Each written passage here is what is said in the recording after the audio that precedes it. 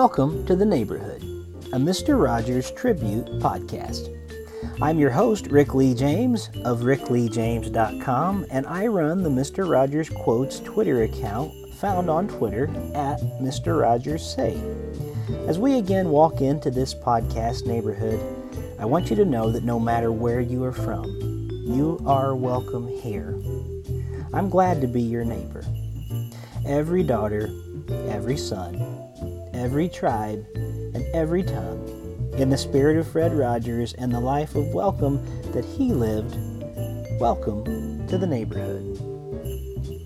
Today I'm going to be looking at the book, Life's Journeys According to Mr. Rogers, Things to Remember Along the Way, a book that was written by Fred Rogers. And it's a very special book to me because it's one of the first Mr. Rogers quote books that I had.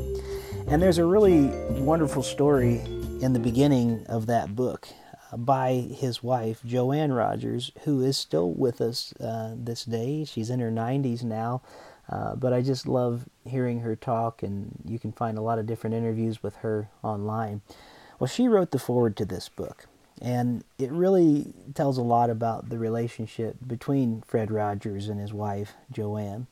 And in these times that we're in, where I know many of us are quarantined, I know the better part of the country has stay-at-home orders, and we're supposed to be staying in our homes, and that gets difficult at times. I think it's important to remember that our relationships with those that we live with are so important, and that maybe we need to be reminded of how precious our family members are, and those who we love, and the people, maybe our roommates, and people that are dear to us that are maybe in the same homes as we are, that it's good to be reminded of that. So today, in this very difficult time in the life of our world, I'm going to share this foreword from the book, Life's Journeys According to Mr. Rogers.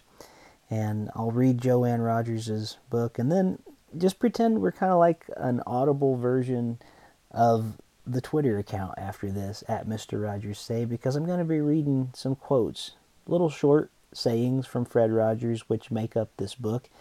And maybe it'll inspire you to go out and get a copy of this book, which I'm going to try to have a link on our website at welcomeneighbor.podbean.com. Or you can just go to fredrogerspodcast.com, no www, just type in fredrogers.com, and it will take you, or fredrogerspodcast.com. I'm sorry, I keep messing that up. Seems like that's the second week in a row I've done that. Again, this is not one of our normal seasonal episodes. Usually, if it was, I would be joined by my co-host David Dalt, but these are some different things I'm trying to do while we're on quarantine, just because I think we might need some extra encouragement in this time. I know that I certainly do. So here's the foreword by Joanne Rogers. When the day turns into night, and you're way beyond my sight, I think of you. One of my treasures is a photo of a sunset that Fred sent to me, with those words from one of his songs on a little note that he put on the back. Fred had taken that photo when he was in Nantucket without me for a bit. He loved being on the other side of the camera, taking pictures. That photo of those few words, and those few words, have carried me through a lot these days. In fact, I've put the photo in a frame, and I set that note in a corner right in front. Even though he's way beyond my sight, I'm still being nourished by his words. It's such a comfort to know that others are too. Life is a curious journey. Certainly when Fred and I married, neither he nor I expected to find ourselves on the road that was ahead of us. I'd have to say, though, that from his senior year of college on, Fred knew what kind of journey he wanted. Early on, he was convinced that television could be an inspiring and positive force, especially for children, and he felt a calling to be a part of that mission. It still took him a long time to get where he wanted to be. Along the way, he used his time and his energies to gather what he felt might strengthen him for that calling. Somehow, from what he saw on television in the early 1950s, he knew in his heart that there could be a connection between television, the real needs of human beings, particularly children, and spirituality. All through his life, he focused on learning all he could about each of those three elements, and that's why he was able to weave them so skillfully together in the magnificent tapestry of his life work. Even when the world around him was changing, becoming fast-paced and materialistic, even hectic and violent at times, even when he seemed to be going against the current and some were urging him to pick up the pace of his program, Fred was determined to stay the course. Anyone who was close to him knew about his steel backbone. A lot of people might be surprised to think of him that way, but he was strong-willed and determined. The mentors he trusted most supported his decision to continue on what he knew was the right path, to be himself. My involvement in Fred's work was primarily as a fan and as background support. I did lots of cheering from the sidelines. I came into our marriage with a master's degree in piano performance, so it was natural for me as a young wife to become busy in the music community of Pittsburgh, teaching piano and playing concerts. After our first child was born, I put the piano on the back burner for a few years. But as the boys grew older, I went back to it and got together again with my college friend and duo piano partner, Janine Morrison, for concerts. I thought it was important to continue using what talent I have. To be perfectly honest, I started playing again because it was fun, and because I knew it was good for me. Just as exercise keeps our bodies fit, if we do it, so I truly believe the piano work keeps my brain agile.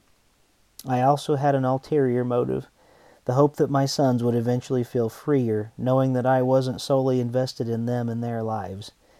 As an only child, I knew the ambivalence of being the subject of my parents' near adoration. Part of me thoroughly enjoyed their attention, and at the same time, I felt a definite burden of trying to please both of them. A difficult journey at times, to be sure. Fred and I always allowed each other our own space. Fred's sister wasn't adopted into the family until he was 11, so essentially we were both only children, and it was obvious to both of us that we each needed our own space. But even when we were apart, we were connected. I couldn't help getting caught up in Fred's world. For the last 25 years of his life, everywhere we went, people would come up to him and say hello. He loved hearing their stories. One of the worst jobs was moving him along in a crowd. Everyone wanted to talk with him. And he loved their stories. He would just keep on asking questions so he could get to know more about them. He had a heart that had room for everyone, and he was fascinated by other people's journeys. That's probably why he loved the fan mail so much. He always brought home copies of letters to share with me. In his answers, he wanted to give the same attention and respect that he felt the writers had put into their letters. There was even a time in the mid-1960s when he'd bring the mail home, and after the boys were in bed, we would sit at the dining room table while he'd write out the answers. It's a good thing we weren't paid by the hour because it was mighty slow work. We'd have to stop and read almost every one out loud to each other. Fred is still with me most of the time. There's hardly a minute that I don't think about him. A lot of my language contains we and our. He's so much a part of my ongoing journey. I am still getting letters from people who continue to care about his work. Their stories are real treasures and warm my heart. I have the boxes of mail in the corner of my dining room, most of them answered and some yet to do. You know, he wasn't a TV star to them. They tell me that they thought of him as a personal friend, and he meant so much to their children. That would have pleased him so much. Almost all of them added something like, "And we watch too." It touches me deeply that these loving neighbors want to share their sense of Fred with me. After Fred died, I was asked to take his place at a number of events where he'd been scheduled to give a speech. Fred had always spoken so beautifully, and I really wasn't comfortable taking his place. But when I realized that these audiences were Fred's loving friends, and that they didn't expect me to be Fred, I actually started to enjoy it. Now I speak occasionally, and I just try to be myself. Another big part of my life now is involvement with those who are committed to carrying on Fred's legacy, especially the amazingly gifted staff members at Family Communications Incorporated, who have become my extended family. FCI is the nonprofit company that Fred founded in 1971. Much of Fred's spirit is still there at FCI, where so many hours of his life were spent. Some of my favorite times are my visits there at their offices. It's a great comfort to know that this FCI family, who is so knowledgeable about Fred's philosophy and working with children and families, is as invested in his legacy as I am. On the horizon is the Fred M. Rogers Center for Early Learning and Children's Media. It's still in the planning stages at St. Vincent College in Fred's hometown of Latrobe, Pennsylvania. Fred had been in on the early discussions for it, and I've been fascinated to be involved with so many of his friends and colleagues in forging a path for it. Probably the best part of my work now is that I've met some wonderful people and I've gotten to know them. We've kept in touch, calling now and then, exchanging emails and visiting when they're in town, sharing memories, jokes, and funny stories. I do love to laugh. Wouldn't it be nice if we could just tell ourselves, okay, you've grieved. Your time to grieve is up. Now it's time to get your act together. But it's not like that for me. Some days I feel energized. Some days I feel depleted. Grieving can be exhausting. Since I was a child, I've had an irrational fear that if I start crying, I'll not be able to stop. The tears do come sometimes when I'm alone and missing Fred.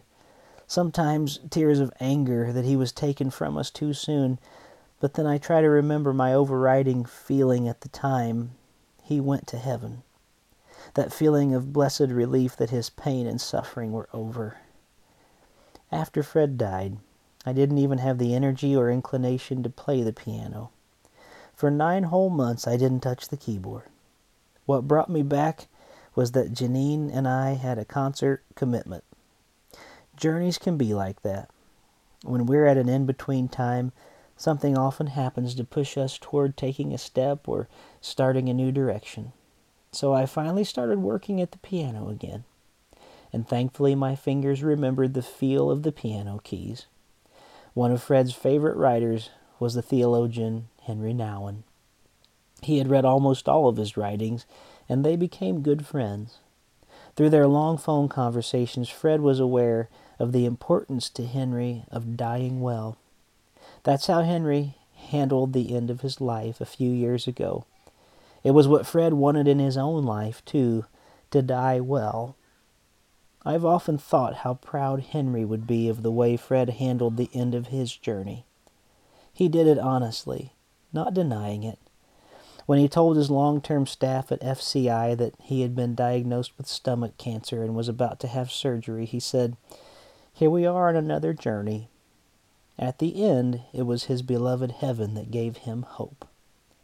One of our friends asked Fred about his thoughts on heaven when she was taking a walk with him on a Nantucket beach a few years ago.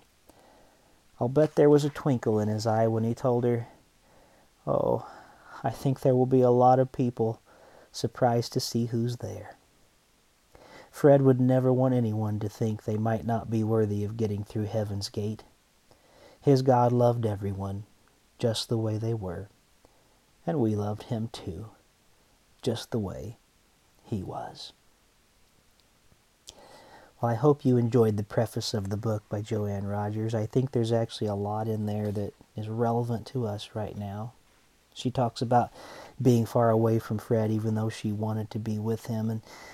And she talks about even when they were apart, how they were connected and how she still feels connected. And I know that we are in a time of being apart from each other right now. But I still hope we can find ways to feel connected.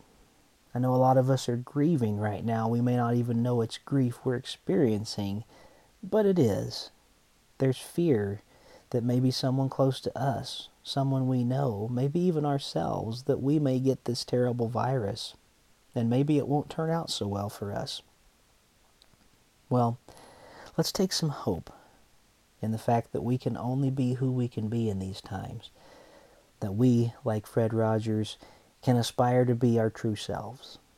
And to not live in fear, and to not let that fear overtake us, but to do our best to serve others. In the remainder of this podcast, I'm going to share some quotes from the book Life's Journeys According to Mr. Rogers, written by Fred Rogers. I hope that these will be a help and a healing to you. There are many times that I wish I had heard that just who you are at this moment, with the way that you're feeling, is fine. You don't have to be anything more than who you are right now. I'd like to think it's also something that's happened to me through the years, that I'm more able to accept myself as I happen to be, rather than as somebody thought I should be. Each person in the world is a unique human being, and each has unique human potential. One of the important tasks of growing is the discovery of this uniqueness, the discovery of who I am in each of us, of who I am in relation to all those whom I meet. Anything that's human is mentionable, and anything that is mentionable can be more manageable. When we can talk about our feelings, they become less overwhelming, less upsetting, and less scary. The people we trust with that important talk can help us know that we're not alone. We can't be expected to leave the unhappy and angry parts of ourselves at the door before coming in. We all need to feel that we can bring the whole of ourselves to the people who care about us. I believe that at the center of the universe there dwells a loving spirit who longs for all that's best in all of creation. A spirit who knows the great potential of each planet as well as each person. And little by little will love us into being more than we ever dreamed possible. That loving spirit would rather die than give up on any one of us. When I was a kid, I was shy and overweight. I was a perfect target for ridicule. One day, how well I remember that day, and it's more than 60 years ago, we got out of school early and I started to walk home by myself. It wasn't long before I sensed I was being followed by a whole group of boys. As I walked faster, I looked around, and they started to call my name and came closer and closer and got louder and louder. "Freddie! Hey, Fat Freddie! We're going to get you, Freddie!" I resented those kids for not seeing beyond my fatness or my shyness. And I didn't know that it was all right to resent it, to feel bad about it, even to feel very sad about it. I didn't know it was all right to feel any of those things, because the advice I got from the grown-ups was, just let on you don't care, then nobody will bother you. Well, what I actually did was mourn. I cried to myself whenever I was alone. I cried through my fingers as I made up songs on the piano. I sought out stories of other people who were poor in spirit, and I felt for them. I started to look behind the things that people did and said, and little by little concluded that Saint Exupéry was absolutely right when he wrote in The Little Prince, "What is essential is invisible to the eyes." So after a lot of sadness, I began a lifelong search for what is essential, what it is about my neighbor that doesn't meet the eye. Let on you don't care, then nobody will bother you. Those who gave me that advice were well-meaning people, but of course I did care. And somehow along the way I caught the belief that God cares too, that the divine presence cares for those of us who are hurting, and that presence is everywhere. I don't know exactly how this came to me. Maybe through one of my teachers or the town librarian. maybe through a musician or a minister, definitely across some holy ground. And of course, it could have come from the grandfather I was named for, Fred McFeely, who used to say to me after we'd had a visit together, "Freddie, you made this day a special day for me." My hunch is that the beginning of my belief in the caring nature of God came from all of those people, all of those extraordinary, ordinary people who believed that I was more than I thought I was, all those saints who helped a fat, shy kid to see more clearly what was really essential. I realize that it isn't very fashionable to talk about some things as being holy. Nevertheless, if we ever want to rid ourselves of personal and corporate emptiness, brokenness, loneliness, and fear, we will have to allow ourselves room for that which we cannot see, hear, touch, or control. If we're really honest with ourselves, there are probably times when we think, what possible use can I be in this world? What need is there for somebody like me to fill? That's one of the deeper mysteries. Then God's grace comes to us in the form of another person who tells us we have been of help. And what a blessing that is. The greatest loss that we all have to deal with is the loss of the image of ourselves as a perfect person.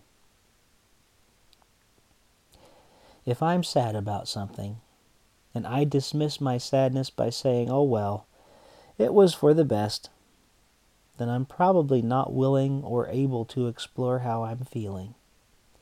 If I'm angry with someone and I say, "Oh, it doesn't matter, I don't care," then I probably don't know what I'm really feeling. On the other hand, if we can allow ourselves to be gentle with ourselves, no matter what our feelings may be, we have the chance of discovering the very deep roots of who we are. One more story from Fred about when he met the Dalai Lama.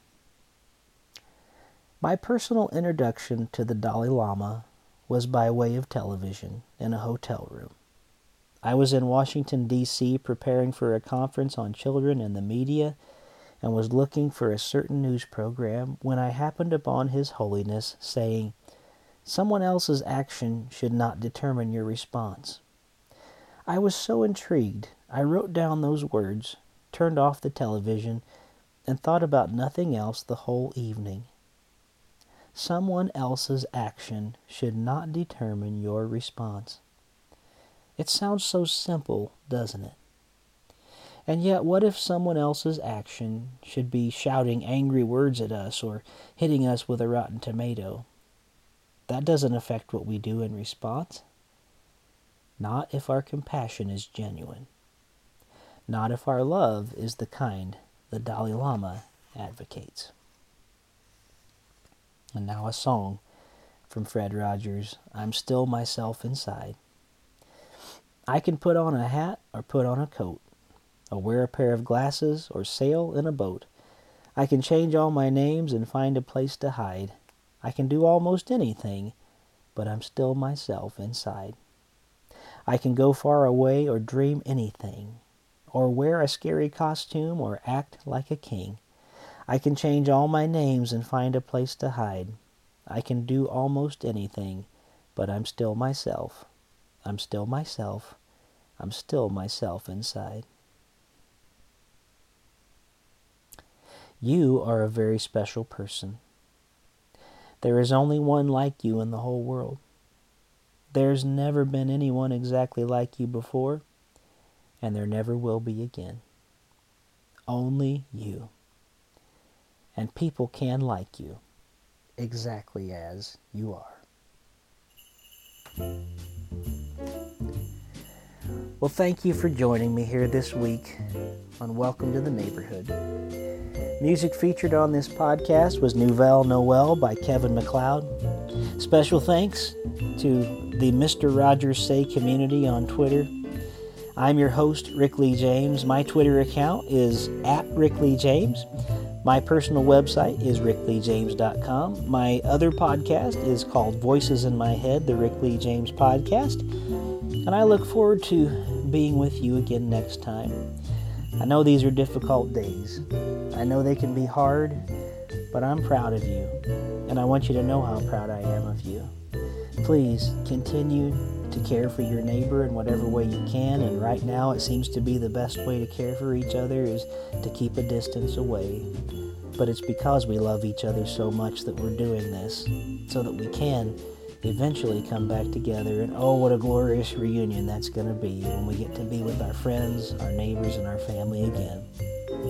So until we meet again, remember, you make each day a special day. You know how? By just your being you. There's only one person in this whole world like you, and people can like you exactly as you are. Remember, you certainly are someone that people can love. Take care, and we'll see you next time.